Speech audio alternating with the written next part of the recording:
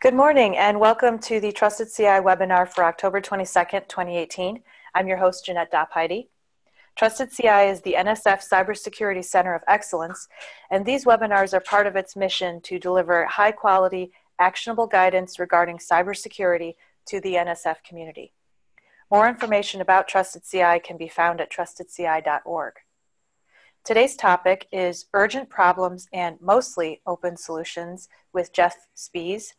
Jeff is the founder of 221B LLC, a strategic consulting firm combining expertise in research technology, methodology, and workflow to accelerate projects across higher ed. Before we begin, I have a few items to note. First, this presentation is being recorded. Second, participants are welcome to ask questions during the session using the chat box. I recommend that you select the option to send your question to the panelists and attendees so that people can see your questions as they come in. So, and you are welcome to type during the presentation. I will be tracking them and we'll take questions at the end of the presentation as well. And with that, I will hand the presentation over to Jeff. Jeff, welcome.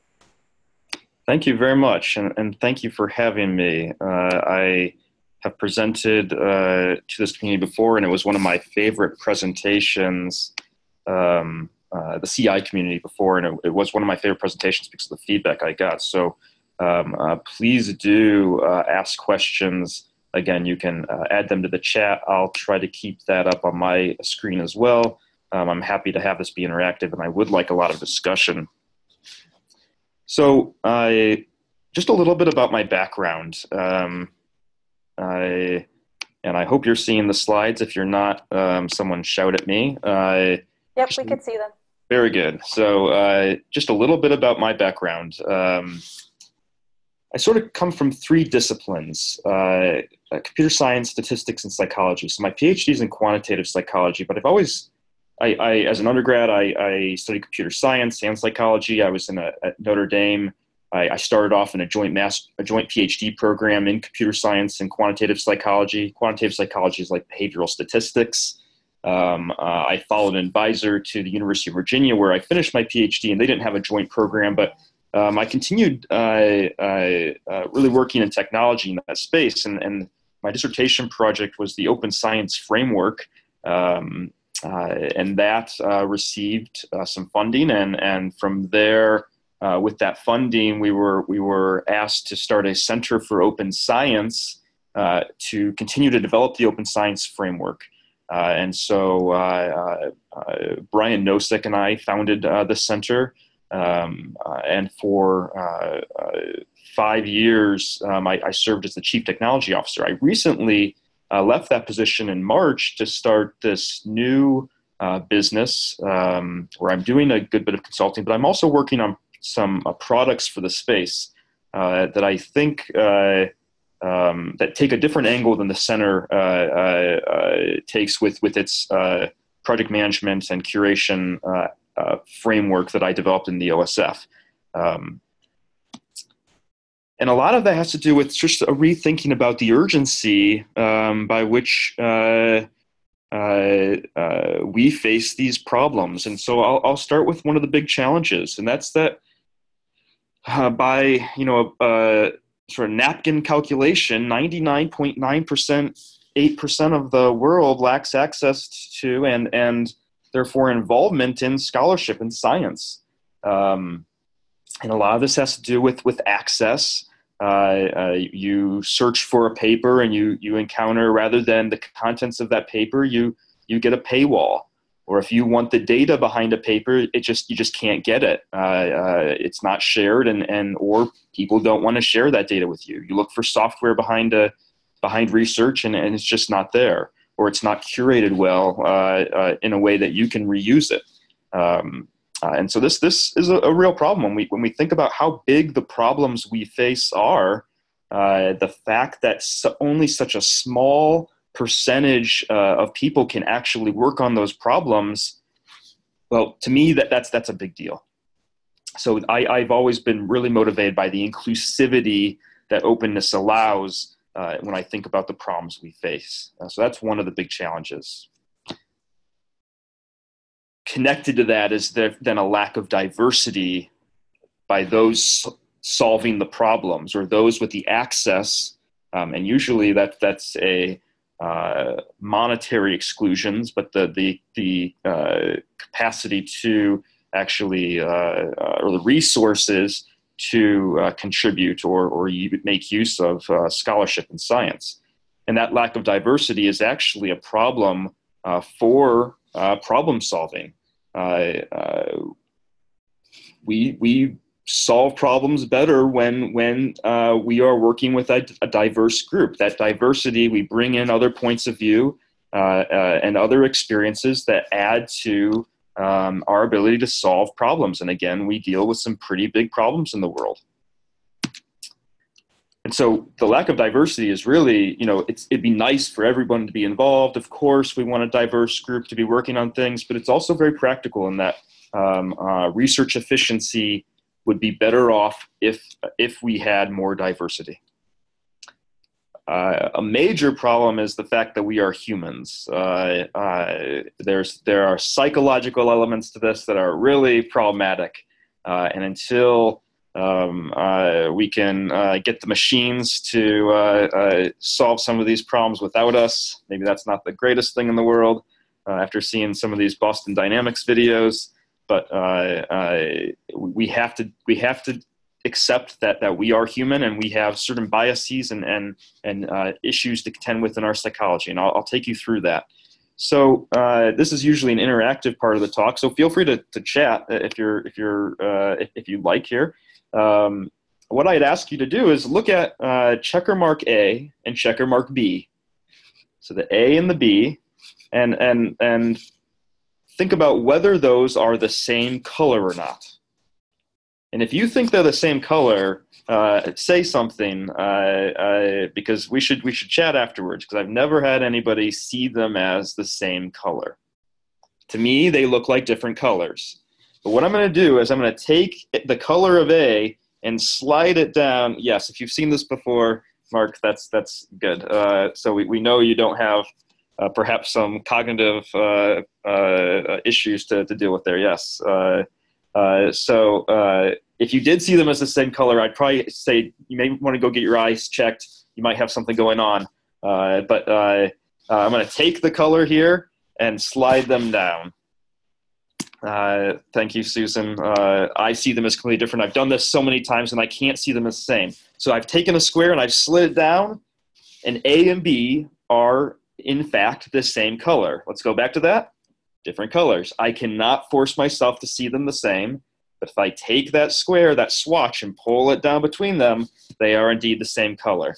So what's going on here? Well, everything about this visualization, this illusion makes me think these are different colors. There's the local contrast of the grid. There's a 3D column with a right-facing light source that casts what is supposed to appear to me to be a shadow. I know it's a shadow because of the fuzzy edges. The X junctions suggest changes in surface color. Everything about this is telling me they are the same color, but they are not. They are different colors, they are the same colors, but I cannot force myself to see them as the same. So all of my experiences, my visual processing, everything I've learned about the world is telling me they're different, but they are not.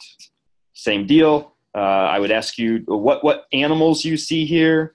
Usually someone would shout out frog. A few people would shout out horse. I'd get some other random animal. And if you sort of flip this around, you might see a frog, then you might see a horse. So different people see different things. Again, they experience this differently. And these are illusions meant to trick you. Let me present something that is not an illusion. I want to present numbers. I want to present data that was collected by scientists and show you that this is the science is hard. Scholarship, we have a challenge. That's why we're in it. We're doing this because it's challenging. So 29 statisticians were asked the same question. Do dark-skinned players, soccer players, receive red cards more often than light-skinned players? So is there some bias involved? So a very simple question statistically, very quote unquote easy to answer statistically. And what we see is that those statisticians came up with very different things. Some said that they were equally likely. Others said twice as likely. Some people, two of the groups said almost 3 times as likely to receive penalties, red cards. And this is just math. This is not meant to trick us. So we're taking those same perceptions and motivations and biases and knowledge about the world and experiences we've had into our science, into our scholarship, and that causes some problems. Okay, on top of that, we have this skewed incentive structure, this skewed incentive system. So me as an academic, I am incentivized for publishing. I'm not incentivized for accuracy, so I'm incentivized on getting it published, not on getting it right. And what do I do? Well, that leads to a publication bias because I produce what is publishable. And I can't get away from it. This is just a human reaction to that sort of incentive. Incentives to publish will lead to biases to produce what is publishable. So what is publishable? Novel results, positive results, clean results. What is not? Replications, negative results, mixed evidence, messiness. Scholarship and science is messy. And yet, what am I supposed to do? I'm supposed to give you a clean narrative, a nice story, because that is what will get me published. And so what do? I turn that into a clean narrative. I turn that into a nice story. One of the projects that we did at the Center for Open Science was the reproducibility project, psychology. We sought to replicate 100 studies in psychology. Reproducibility, by the way, that was a misnomer. Reproducibility is the act of, one definition of reproducibility and replicability. Reproducibility is taking the data and trying to produce the same results. Replicability is holding methods constant and trying to and collecting data again that produce consistent results with the original. So actually collecting new data. And so in this replication of these 100 studies, 97% of those studies had positive results, significant results. There was an effect. They found an effect in that study. When we tried to replicate those studies, we found that only 37% crossed that threshold, that 0.05 threshold. And in fact, there were many more that had p-values, or this measure of significance, greater than 0.05.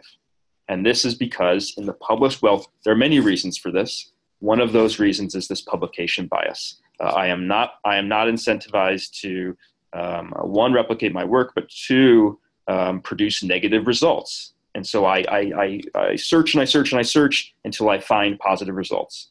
I tweak the data. I tweak my analyses until I find something positive, whether it's accurate or not.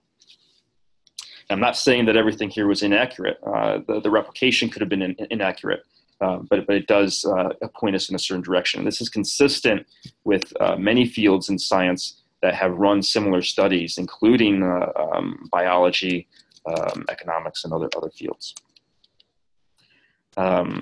John Claerbout and via David Donahoe once said that article is not the scholarship itself. It is merely the advertising of the scholarship. And I think this is stuck with me because I think that is very true. You can't do much with that paper. It doesn't tell you much. Claerbout and Donahoe were two of the folks involved in that definition of reproducibility and replicability, by the way. Now on reproducibility, on the reproducibility side, we see the same thing in pure science. Kohlberg and colleagues tried to reproduce the software builds, the code builds, in 601 papers from ACM conferences and journals. And what they found out was that of the 402 papers backed by code, for only 30% were they able to obtain the code and build it within 30 minutes. So how quickly were we able to actually get this thing running? 48% of the papers, they were able to manage to build the code, but it did require quite a bit of extra effort. 54% of the papers, they managed to build the code, or the authors said that it could be built with a reasonable amount of effort. So that means all of the other papers they were not able to build. That is a reproducibility problem, especially when we think of the fact that scholars are busy. We're not really incentivized to make our work reproducible, to make it easy for others to use, because why would they? You can't publish a replication, you can't publish a reproducibility study, and you can't publish, and publications want something that's novel. They don't want something that is sort of just part of the extension of science. We have to sell it as novel. Here's the diagram. It's an interesting paper if you're interested. And this is consistent with other studies in the field. So if we have code issues in computing, that's not looking good for other disciplines. So the paper is one thing, but now the software we have issues with, and we know how complex software is, and it's critical to so many aspects of science and scholarship. This has to be an issue for other fields, probably by a dramatic margin. And it's the issue is that this critical context of the software, the analyses, the data is important, and it is the scholarship, and yet we're not incentivized to do anything with it, to make sure it's accurate, to wrap it up in a package that's reusable. There's all of these other aspects of the scholarship. There's all these elements of the research workflow that go beyond the publication, and such that if we really seek to facilitate reproducibility, replicability, extension, reuse, we're going to really need to move beyond that paper, the description of outcomes, to really you could describe process, or better, share the actual process, share that thing that runs on other people's computers, for example. We can't keep the focal point of science and scholarship on the publication. I know there's fields that are different where publication is not as important, but for the most part, that is the focus. But there's all of this other stuff that's critical. And the incentives are even worse here, because of how we view others' work. And so if Anderson and her colleagues, they asked scientists, do they subscribe to the norms of science or the counter norms? So the norms being things like open sharing and being motivated by knowledge and discovering, rather than treating science as a competition or evaluating research by reputation, quality versus quantity. And they asked them, what do you endorse and what do you subscribe to? And most scientists, this is the light gray bar, most scientists endorse more norms than counter norms. Of course, they believe in evaluating research on its own merit and considering all evidence, even if it goes against one's prior beliefs, and quality versus quantity. The hash bar is those scientists who endorse an equal number of norms versus counter norms, and the black bar is endorsing more counter norms than norms. So that's very rare here. They then asked them, okay, what do you do in your own research? And what they said, well, it's not quite as simple. They, maybe they do fudge a little bit. And then the kicker, what do your colleagues do? And boy, they believe their colleagues lie, cheat, and steal.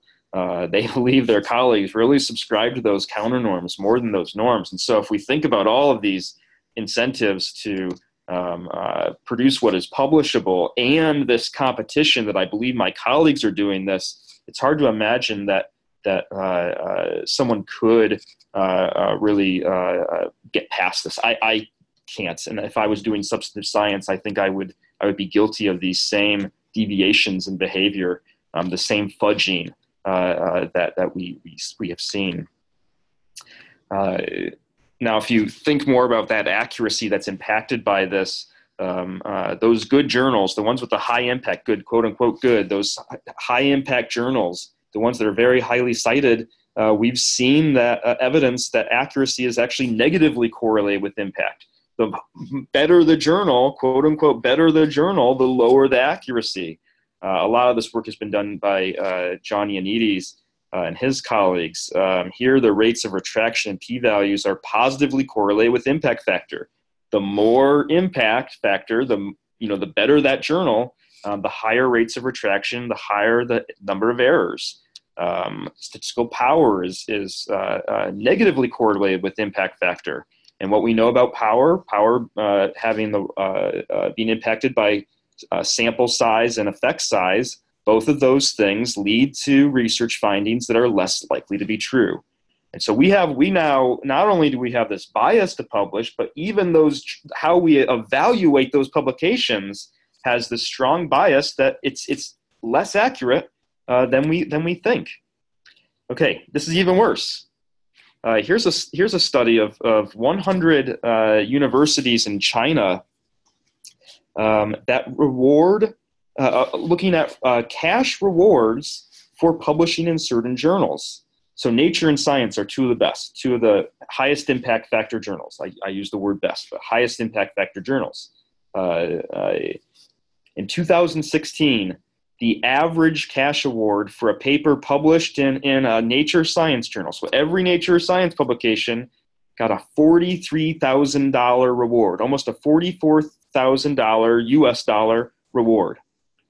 Compare that to the average salary of a faculty, $8,600, or the salary of a junior faculty, $3,100 a year. That is a huge incentive to do what it takes to publish in a high-impact journal. That is a huge incentive, and that is not just China, and that's not just cash bonuses. This happens in the U.S. Here's a study of the U.S. UC healthcare system. For every 10 publications, after controlling for all these variables like specialty and institution and rank, the UC healthcare system saw a 2.4 increase in salary for every 10 publications. This is happening all over, this publication bias. This is a very strong incentive. And all of this is in contrast to the urgency. Here's a study from comparetrials.org. They looked at clinical trials. They looked at these trials that people are waiting for, who their lives are on the line to produce results. This is not some esoteric scholarship. This is medicines and interventions that will save their lives. And what they find out is that the trials were not, these are supposed to be these very meticulous, these trials that were done in a certain way. You say what you're going to try to find, and you report the results exactly. When they look at these trials, only 9 of them were perfect. Out of the 67 they checked, 354 outcomes were not reported. We don't know what happened to those outcomes. 357 were silently added. When this group sent letters to editors of these published journals, only 18 of 58 of those letters were published. 32 were rejected by the editor. They're not even willing to update the scholarly record to say, oh, there might have been an issue here with this paper. That is a huge problem. We have a question from the audience. Can more peer reviews help improve the accuracy of the content in a paper? That's a very good question, and one that we don't know.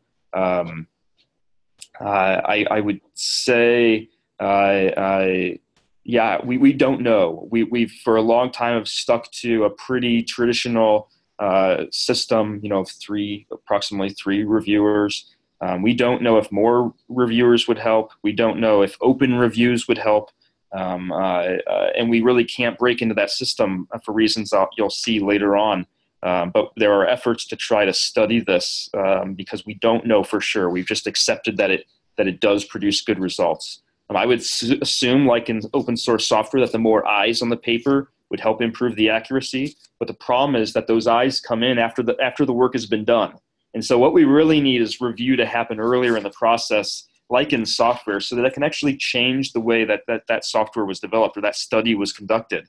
It's sort of silly that we do all of this review after the work is already done, at which point the researchers certainly are not incentivized to accept that critique, because it's just basically saying your work that you've already did is wrong. And so we have a lot of problems with peer review, but there are groups motivated to change that. That was a good question. More on the urgency. I could produce similar statistics for any number of diseases. Malaria causes 429,000 deaths per year. 92% of that are in sub-Saharan Africa. So differentially, in certain parts of the world, we see these deaths. We are making progress, but what if we can make more progress? What if the rate of decrease of malaria deaths could increase at a faster pace? Shouldn't we be striving for that? And what I will suggest is that openness and or uses of openness or sort of that mostly open concept will improve these rates. It will make science more efficient, will make science faster, higher quality, more collaborative. And so this is really the goal. Now, yeah. Excuse me, we just got a question here. Can the research community tolerate negative peer review? Yes, that's a very good question. Again, I don't know. Right now, because that happens at the end of the process, a negative peer review is really problematic. I mean, especially if you're getting cash bonuses on that means you're not going to get that bonus. So I suspect they can. The values are oriented towards collaboration. It's just that the incentives are not. So I think if we can start changing the culture, making it less punitive and more of a positive, I think they can tolerate that critique. But right now, that's a really it impacts one's career, one's professional success. Good question. So a common question or argument that I get against making things more open is that, well, maybe there's only 10 people in the world that can really understand my work, much less reproduce it or extend it. But that's an odd way to think. If I'm wrong and one more person can extend that work, I've increased the effort that I've dedicated to the problem by 10%. So, and that's one person out of this 99.9%, 8% of the world without access. That is a bold statement to say that I don't need to do this because there's only a few people that can really use my work. I think that doesn't give credit to the work that we're doing, to the change that we're trying to make in the world. Okay, now a lot of this, because of this publication process is such an important process, this peer review process is so important in academia. For years, we've gone ahead and just signed away our copyright. We sign away our copyright when they publish those papers, closed access, and we give them exclusive license to the content. It's no longer ours. And this is particularly urgent because this vendor lock-in, this getting the copyright, this sort of stripping you of all your rights is the dominant business model in scholarship. And what is happening is these businesses, these large publishers who make 30 to 40% profit margins, the prices just keep increasing year after year, and trying to deal with them even at institutions like MIT or Harvard is near impossible. Chris Berg at the MIT Libraries, the director of the MIT Libraries, says it's like bringing a cardigan to a knife fight. She has no leverage by which to negotiate with these publishers because they already own the content. And so we have to stop giving away our content like this. And why this is particularly dangerous is because they're going after the rest of the research workflow. And this is critical. The rest of the research workflow goes way beyond text. It goes to the data and the software and the analytics around that. Here's a digital science, sort of a pseudo publisher in this domain. This is one of their marketing elements. They are working with repositories and software across the research workflow, and those things will work very well together. But then trying to get into that will be very difficult because it just doesn't. It doesn't sit well with their business model. They want that lock-in so they can dominate the entire research workflow. When you have that, you can charge what you want for it. And we can barely afford the cost of text right now. I can't imagine what it's going to be like when we have to buy back our data or our analytics or other information. And this information, we can do a lot with text. Google has demonstrated that you can do a lot with text and data and these things. And that's just sort of free text. Just think if this was structured, the sorts of knowledge discovery that could be, knowledge discovery engines that could be created to try solving these problems, to finding in this big data set, to finding solutions that we never even thought of, making connections, finding relationships in this linked data. This is really dangerous because they will own this ability. We will not. And that means innovation will be stifled. That means less people will have access to this really society level changing technology. So what do we need to do? We need to make things as open as we can. And so dealing with delayed dissemination, inaccuracy, lack of reproducibility, lack of replication, exclusion, openness allows for rapid dissemination. I can just make my work available. I'm less biased in the results. I'm accountable, which makes me less biased. That helps fight that bias. Helps me fight motivated reasoning. It's easier to reproduce things when it's available to reproduce. It's easier to replicate when the methods are available, when I can see the analyses, when I can see the code. And then it is a core piece of inclusion. It doesn't equal inclusion. We still need to facilitate that with education and training and some pretty big culture changes. But it is a core aspect to inclusion, of making this available for others to at least try to take part in. My suggested solution is that funders just need to require it. It's their money. They need to require openness where openness actually matters. Where there's value add, they need to require that. Universities need to reward it. We need to change the tenure and promotion system. We need to change what is it really that a publication means. If high impact journals are correlated with less accuracy, then why are we being so rewarded for those top public, quote unquote, top publications? You can't see my finger quotes here, but I'm doing a lot of finger quotes. Publishers need to facilitate this. Now, that goes against their business model. So value-aligned publishers need to facilitate it. Open access publishers need to facilitate. New publishers that are thinking about new business models other than selling content, selling services around content. They need to be thinking about how to facilitate this. And researchers, we just need to do it. Doing it is easier said than done, of course, because of our lack of time and all these incentives. And so I think we have we are the least flexible in this, I suspect. But we do need to be working on this. So, and that speaks to sort of the strategies that I'm proposing. And we just don't have time to wait for the culture change it will take for researchers to get on board naturally. One, people are dying, and our work can help that. It's just a matter of fact. We can make research more efficient. And we should do that. We should be compelled to do that. And these publishers who are very savvy business folks, they're coming at the rest of the research workflow. They have text. They have us in a bad position with text, and they're going after data. They see the value of data. They see the value of analytics and software and methods, and they are going at this full steam.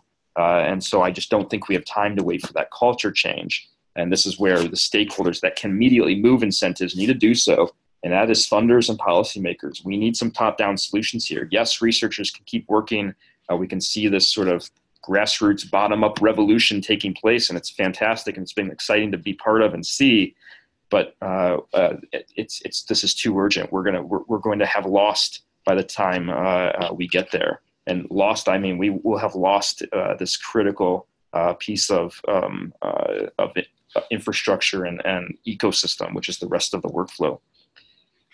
Now, to convince those funders and policymakers, we need to demonstrate the ROI, the return on investment of openness. And I don't think we're doing a very good job of that. That's one of the things I'm working on in this new business is trying to make that much more tangible, make that much more compelling to non-academics. You can say, well, openness leads to more citations, and it does. But a citation is really, it doesn't mean much. We don't know what a citation means. Yes, it's sort of like it's that the work's important, but that's a very loose definition of what a citation means. And so we need to be thinking about, for example, how many lives does openness save? How many medicines come out, or how much faster can we get through the clinical trials process? How many interventions are created? How much do we learn about education policy? Anything that gets at quantifying or qualifying, what our scholarship is supposed to do, which is, I think, for the most part, make the human condition better. Yes, that's a good one. How many fewer rockets explode on the launch pad? I love it. That's a great one. These are things that we need to really work on. And part of the problem here is that researchers need partners. They lack those incentives and they lack time. Those partners, I see them in the library, for instance, librarians and archivists. They bring a lot of expertise that researchers don't have time and don't have time to develop. They could be facilitating, doing these things that researchers don't care about, improving metadata, improving reproducibility, making things open. I see this in the infrastructure community, the technology community, the IT community. There are all these partners who have all this expertise, and rather than trying to, force researchers to develop that expertise themselves, why don't we, collaborate? Well, collaboration is not really incentivized for the most part in academia. We want sole author publications. If you have more than 5 author publications, everybody after the first author becomes et al. We just have these little incentives that make collaboration not so great. But we need to change that. We need that expertise. We need that diversity and inclusivity. Again, I hate to throw a problem in my solution time here, but generally speaking, those people, those technologists, the statisticians, the methodologists, the librarians, the archivists, they get less respect and recognition from researchers. And so we do have this cultural problem. But here's where funders and policymakers can just say, like on your grant, name your librarian archivist who's going to help make your work open. And name your technology partner who's going to help make your work more reproducible. Containerize it, Dockerize it, make virtual machines, whatever that is. And this doesn't have to be this revolution. I think we should start with resource solutions and nudges. So fund this stuff, but fund small incremental changes. Let's develop that ROI. This doesn't have to be changing everything all at once. And that's sort of that incrementalism, I think, is what we need to be thinking when we think about openness, because we have to be practical. Not everything can be made open. It is time consuming to make things open that is also reusable and extendable. That structure metadata, that curation, that takes a lot of time and resources. Dealing with confidentiality, for example, which I'll talk about, some things just can't be made open. Maybe some things aren't worth being made open. If there's all of this sort of garbage that exists in our scholarly record, maybe some of those things we don't need to make open. So we really need to study the ROI of openness, but we need to take a practical, incremental approach to it. So confidentiality, not everything must be open. How about auditability for some use cases? For those cases where the data needs to be secure or private, and that's for protection reasons, protecting human subjects, for example, protecting private health information, for example, protecting IP even. Why we need to think about auditability. Here's where the hash is a beautiful thing. I won't explain hashes in detail, but they're basically fingerprints for data. So this first piece of data, the string data integrity and distributed systems, is plural system and the other is not. They have vastly different hashes, and that is the property of a hash. And knowing the input tells me nothing of the output. I can't invert this. I can't get back knowing that the hash is D7781157, etc. I can't tell you what the original input was. And so how about just publishing hashes, for example, as a way to deal with auditability? As I collect data, publish the hashes of those data. timestamp them. And if anybody ever questions the validity of that data, the accuracy of that data, we can go back to the hashes and check to see if it's changed, check to see if there was a problem with the data. Secure multi-party computation. This is a really neat area in computer science that often starts with this basic question: what if a set of millionaires want to know who's the richest in a way that doesn't reveal their net worth to each other? And so it's a way of and this is really dumbing it down, but encrypting the communication protocol such that the data can be shared, and you can analyze against that encrypted data set and get a result, but not know what that original data is. And there are ways to get back to the original data, and some protections have to be put into place, and that's what this field of secure multi-party computation takes care of. But it's basically encrypted computation. And it could be a way to sort of get at that incremental openness. We need to be thinking about sustainability, and that is, I don't mind hearing about profit margins, 30 to 40%,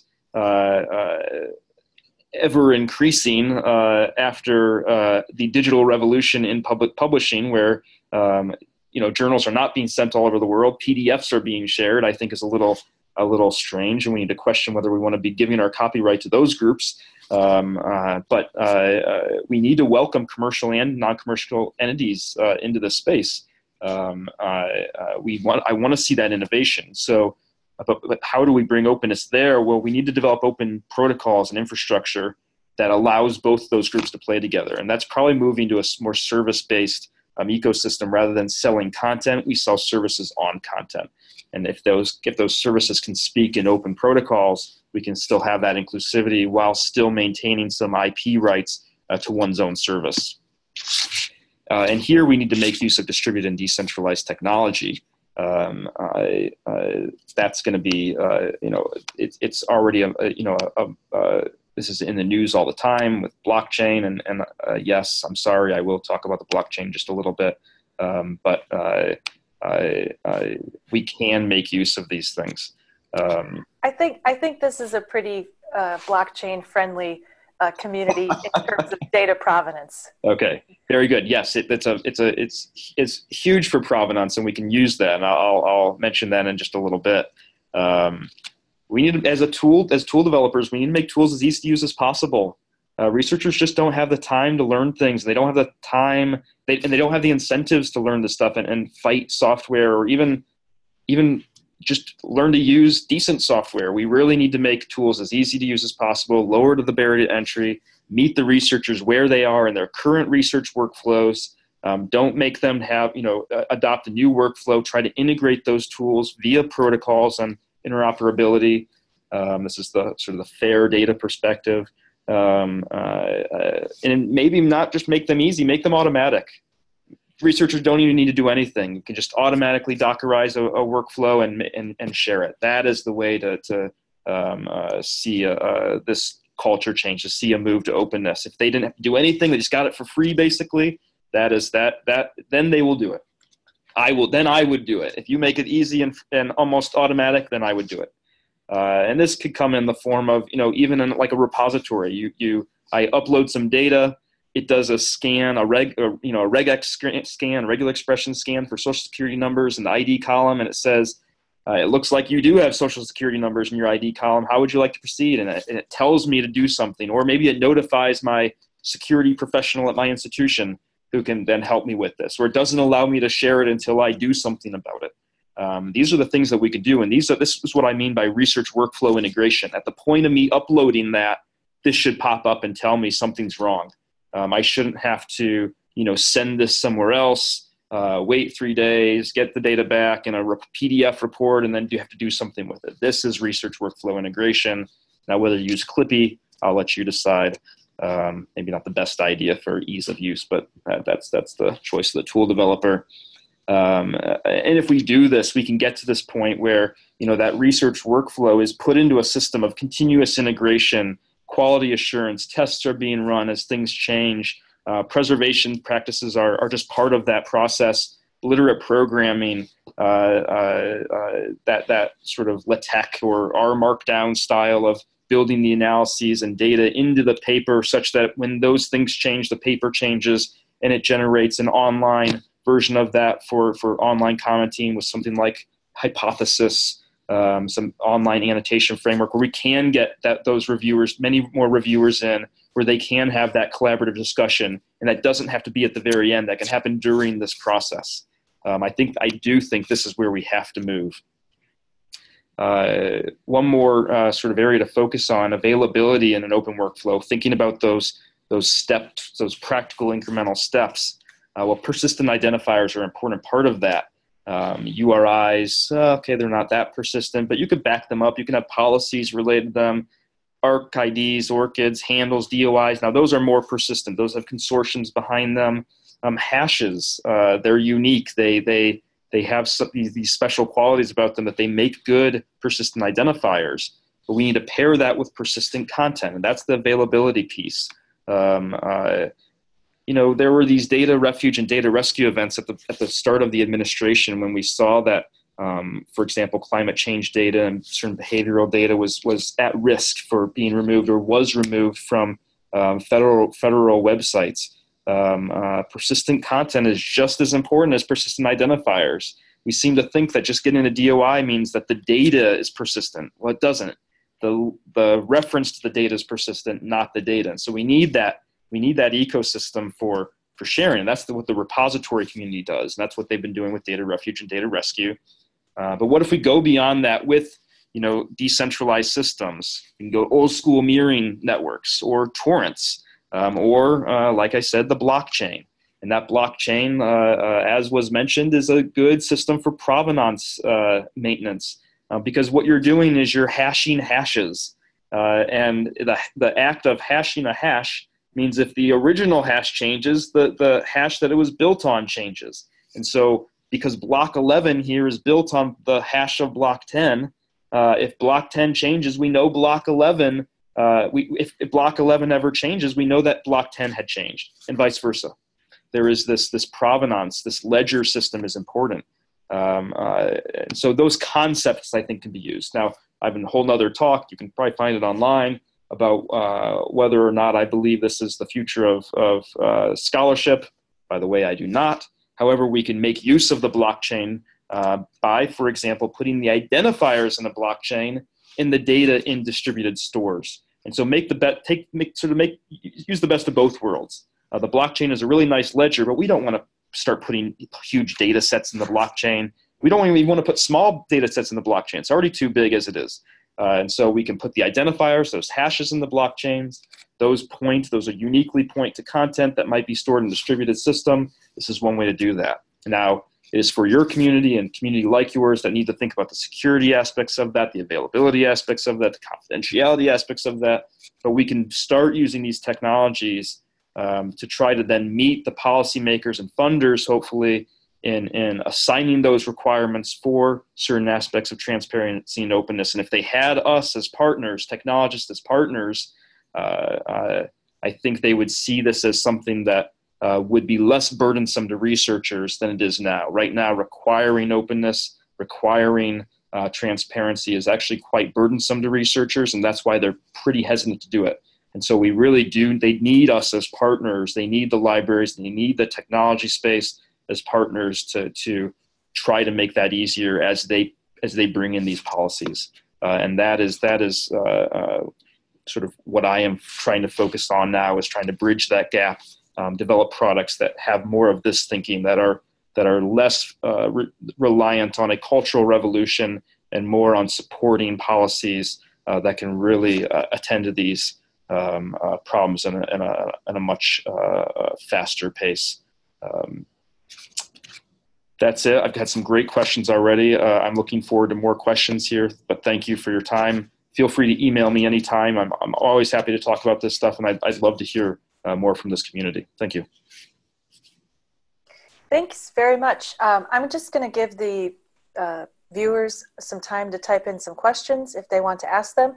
And so I'm just going to grab the screen back real quick. Great. And then please, I want to encourage you all to take our survey. Just let me plop the link in our chat here. So here's a link here, to a Google form to take our survey. We would appreciate any feedback you could provide, requests to present, or suggestions for presentations that you'd like to hear. Also, our next webinar is actually going to be in December. We like to push the next webinar to the sweet spot between the holidays of Thanksgiving and Christmas to make sure that we have enough people around who are available to observe the presentation. And so we're going to move our webinar to December 10th at 11 a.m. Eastern, and the topic is cloud security, and the presenter is Ryan Dooley. And for those of you who are new to the webinar series who are watching, if you want to learn anything more about the series or look at old presentations, you can find us at trustedci.org/webinars. And with that, looks like we got a question here. Yeah, and it's a great... Yeah, I'll just read it. Go ahead, please. Sure. How can cybersecurity professionals on campus incentivize/encourage openness? Locking up our research results makes universities a target for attack. And we have an example of a phishing campaign. Yeah, that's a really great question, Jim. And really sort of a great, I hadn't really thought of it, we are more of a target attack when things are when they aren't open. When they're open, they're available. Okay, so I think that where the cybersecurity community can help, I don't know on the incentives. I think certainly there's some people in this community that can help with the incentives, but I think we hear a lot of excuses from the research community that my data must be it must be protected. And I hear this from almost everyone, and only a few of those cases have I ever thought, yeah, okay, it should be protected. We just have this intuition that it should be secure, protected. Maybe that's for personal gain, like IP protection. Maybe that's just sort of not understanding aspects of security. You know, there's not that balance of like, what is the risk versus the reward? And so I think the cybersecurity community, the cyber infrastructure community can really sort of be helping researchers find that balance. And it's what you do. It's what the cybersecurity community does is really work with that balance. But that is a hard thing to understand for most people that don't really understand those concerns. And so I think we can develop tools that make that easier to deal with. I think we can be thinking about education in that way. Because it's such an easy excuse to go to if I can't share it because it's protected. And again, even if you can't share all of it, there's things you can do that you can share, that you can provide auditability, for example, that would really make a difference on the accuracy and the quality of the research, that would start defeating some of those challenges that I mentioned earlier. So there's actually a lot the cybersecurity community can do, and it's really to help us move past this excuse of, well, my data needs to be secure. I can't tell you how often in my consulting now I hear someone say, well, I work with human data, and so I need the repositories need to be HIPAA, and they don't know what it means. They have no clue what that means. They just have sort of heard it somewhere, read it somewhere. There's no HIPAA compliance necessity. They have no clue what that means to begin with. But they just had heard human data, HIPAA, and now they're talking about these things being the same. And so there's a lot of education that needs to be done, or better, a partnering. I think we need to see more partnerships between researchers and the cybersecurity community. Great question, Jim. Really, really great, and I like that. I like this example. So then we've got another question here. It seems like some of the biggest accomplishments we've had in science and technology is through open competition. And she follows up, like, we need to be able to openly criticize and inspect and test and publish findings. In InfoSec, we need the research community to be able to continue to publish code vulnerabilities without being penalized or jailed. Yeah, this is another good example from this community. And I would love to talk more about this because I only, I have a sort of a cursory amount of knowledge here, but that is a good example. I think it sort of came with some of the open source, the move to more open source, which we still have a long way to go there, but we have seen a lot of benefits in the security domain by being able to publish vulnerabilities and interact in this way. Now there are these cases where penalization happens, and that's a real problem. That's what I would love to learn more about. So Susan, follow up with me. Send me an email. I'll type my email again.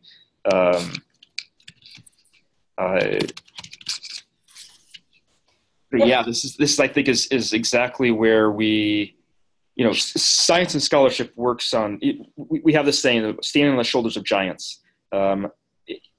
By definition, it's collaborative. By definition, you extend one another's work. There's this idea of a public corpus. At least in public science, there's this public corpus that is so important.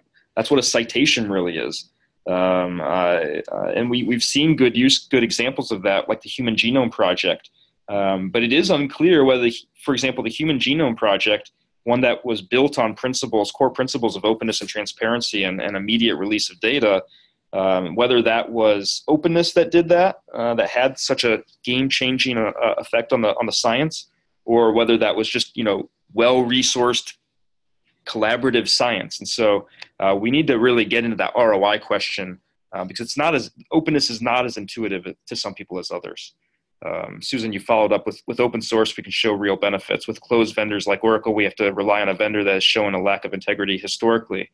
Yeah, I mean, there's a lot of cases of this, and there's just, when it's closed, we can't say a lot, we can't do a lot.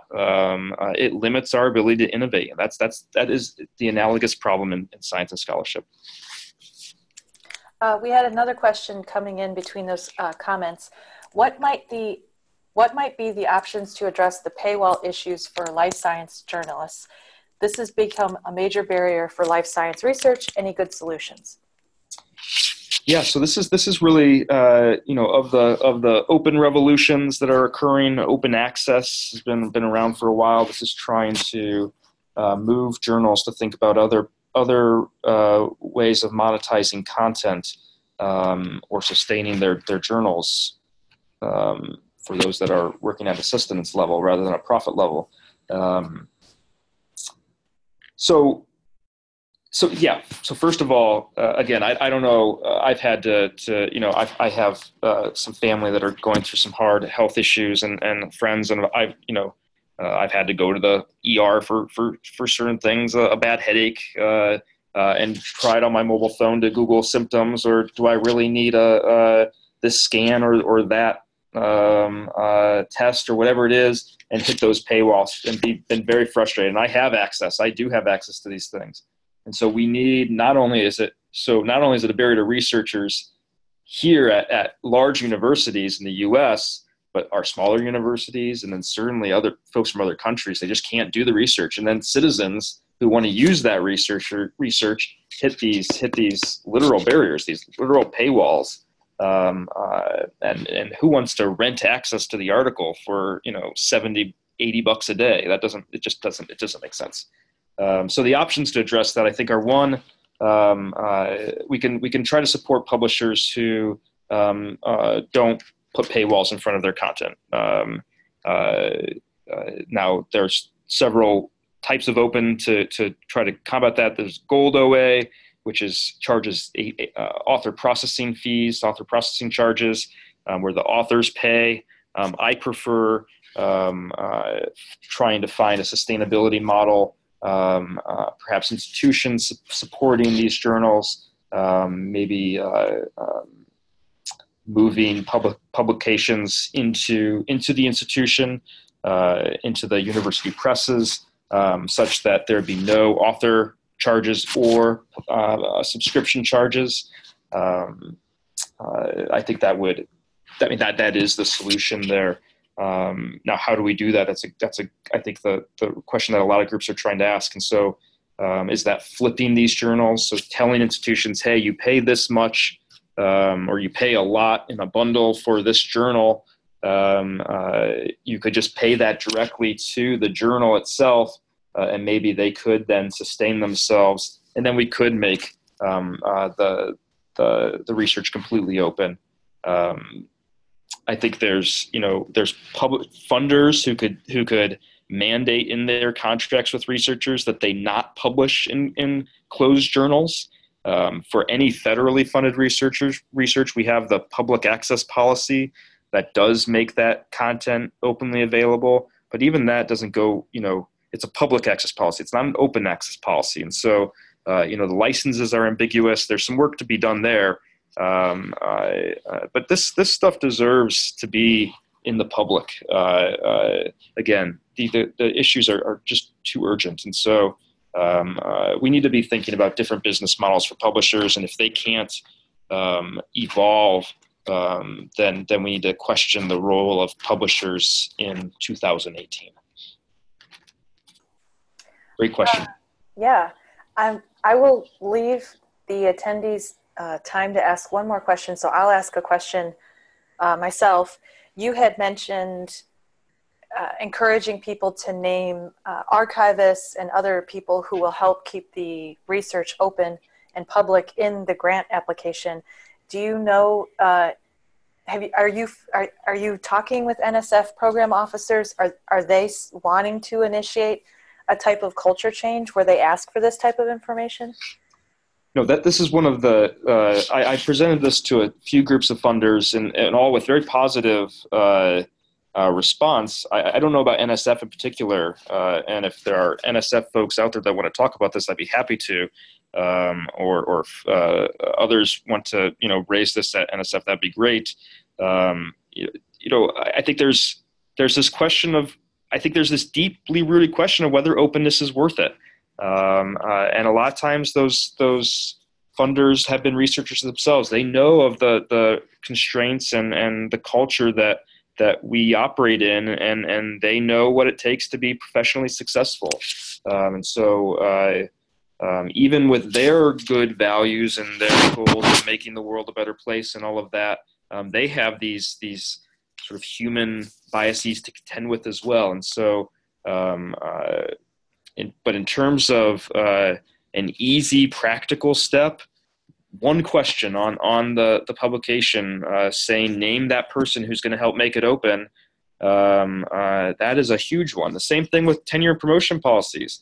We're not seeing a lot of changes to that process that would encourage openness.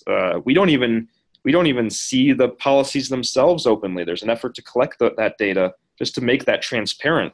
Another question that could be asked on a research grant would be provide the URL to your department's tenure and promotion policy.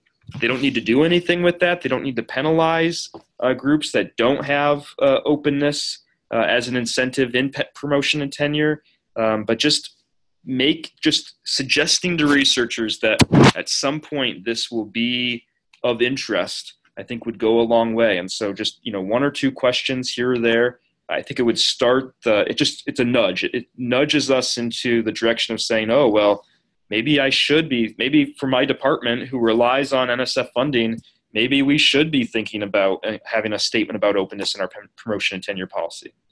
Maybe we should include the libraries or archivists or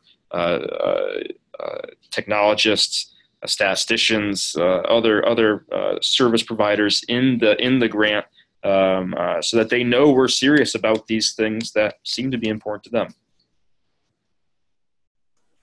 Okay, thank you. We have one more question. We'll take this last question and we'll wrap things up. Very good. Does research workflow integration need cooperation from the data owner provider, mainly to decide how to understand the data to identify sensitive info? Yeah, of course. There's some easy stuff that could be based, on heuristics. And that example with Clippy that I showed, a regular expression actually goes a long way to identifying IP addresses and social security numbers and name.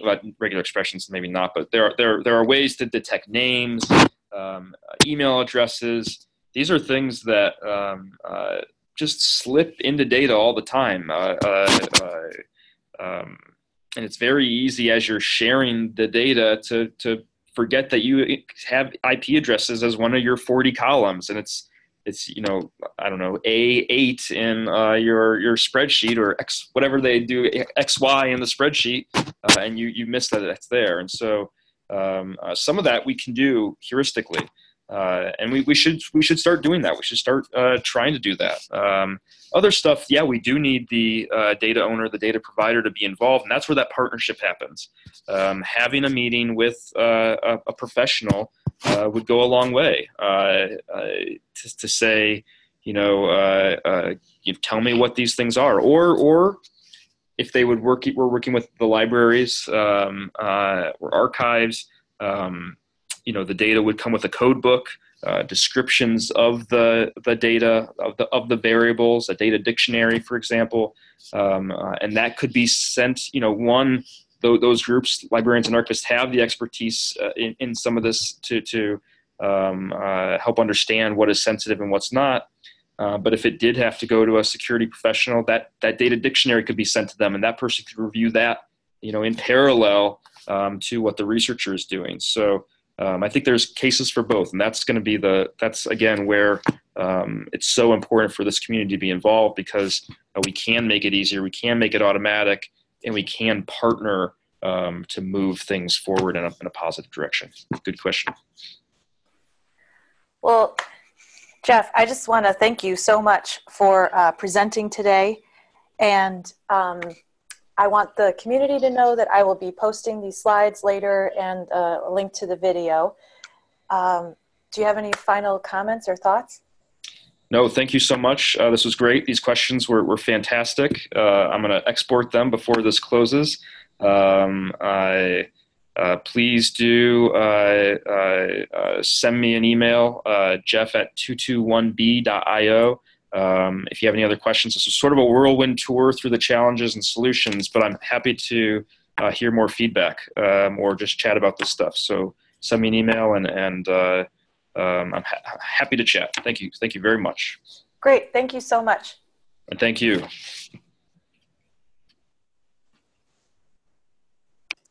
Oh.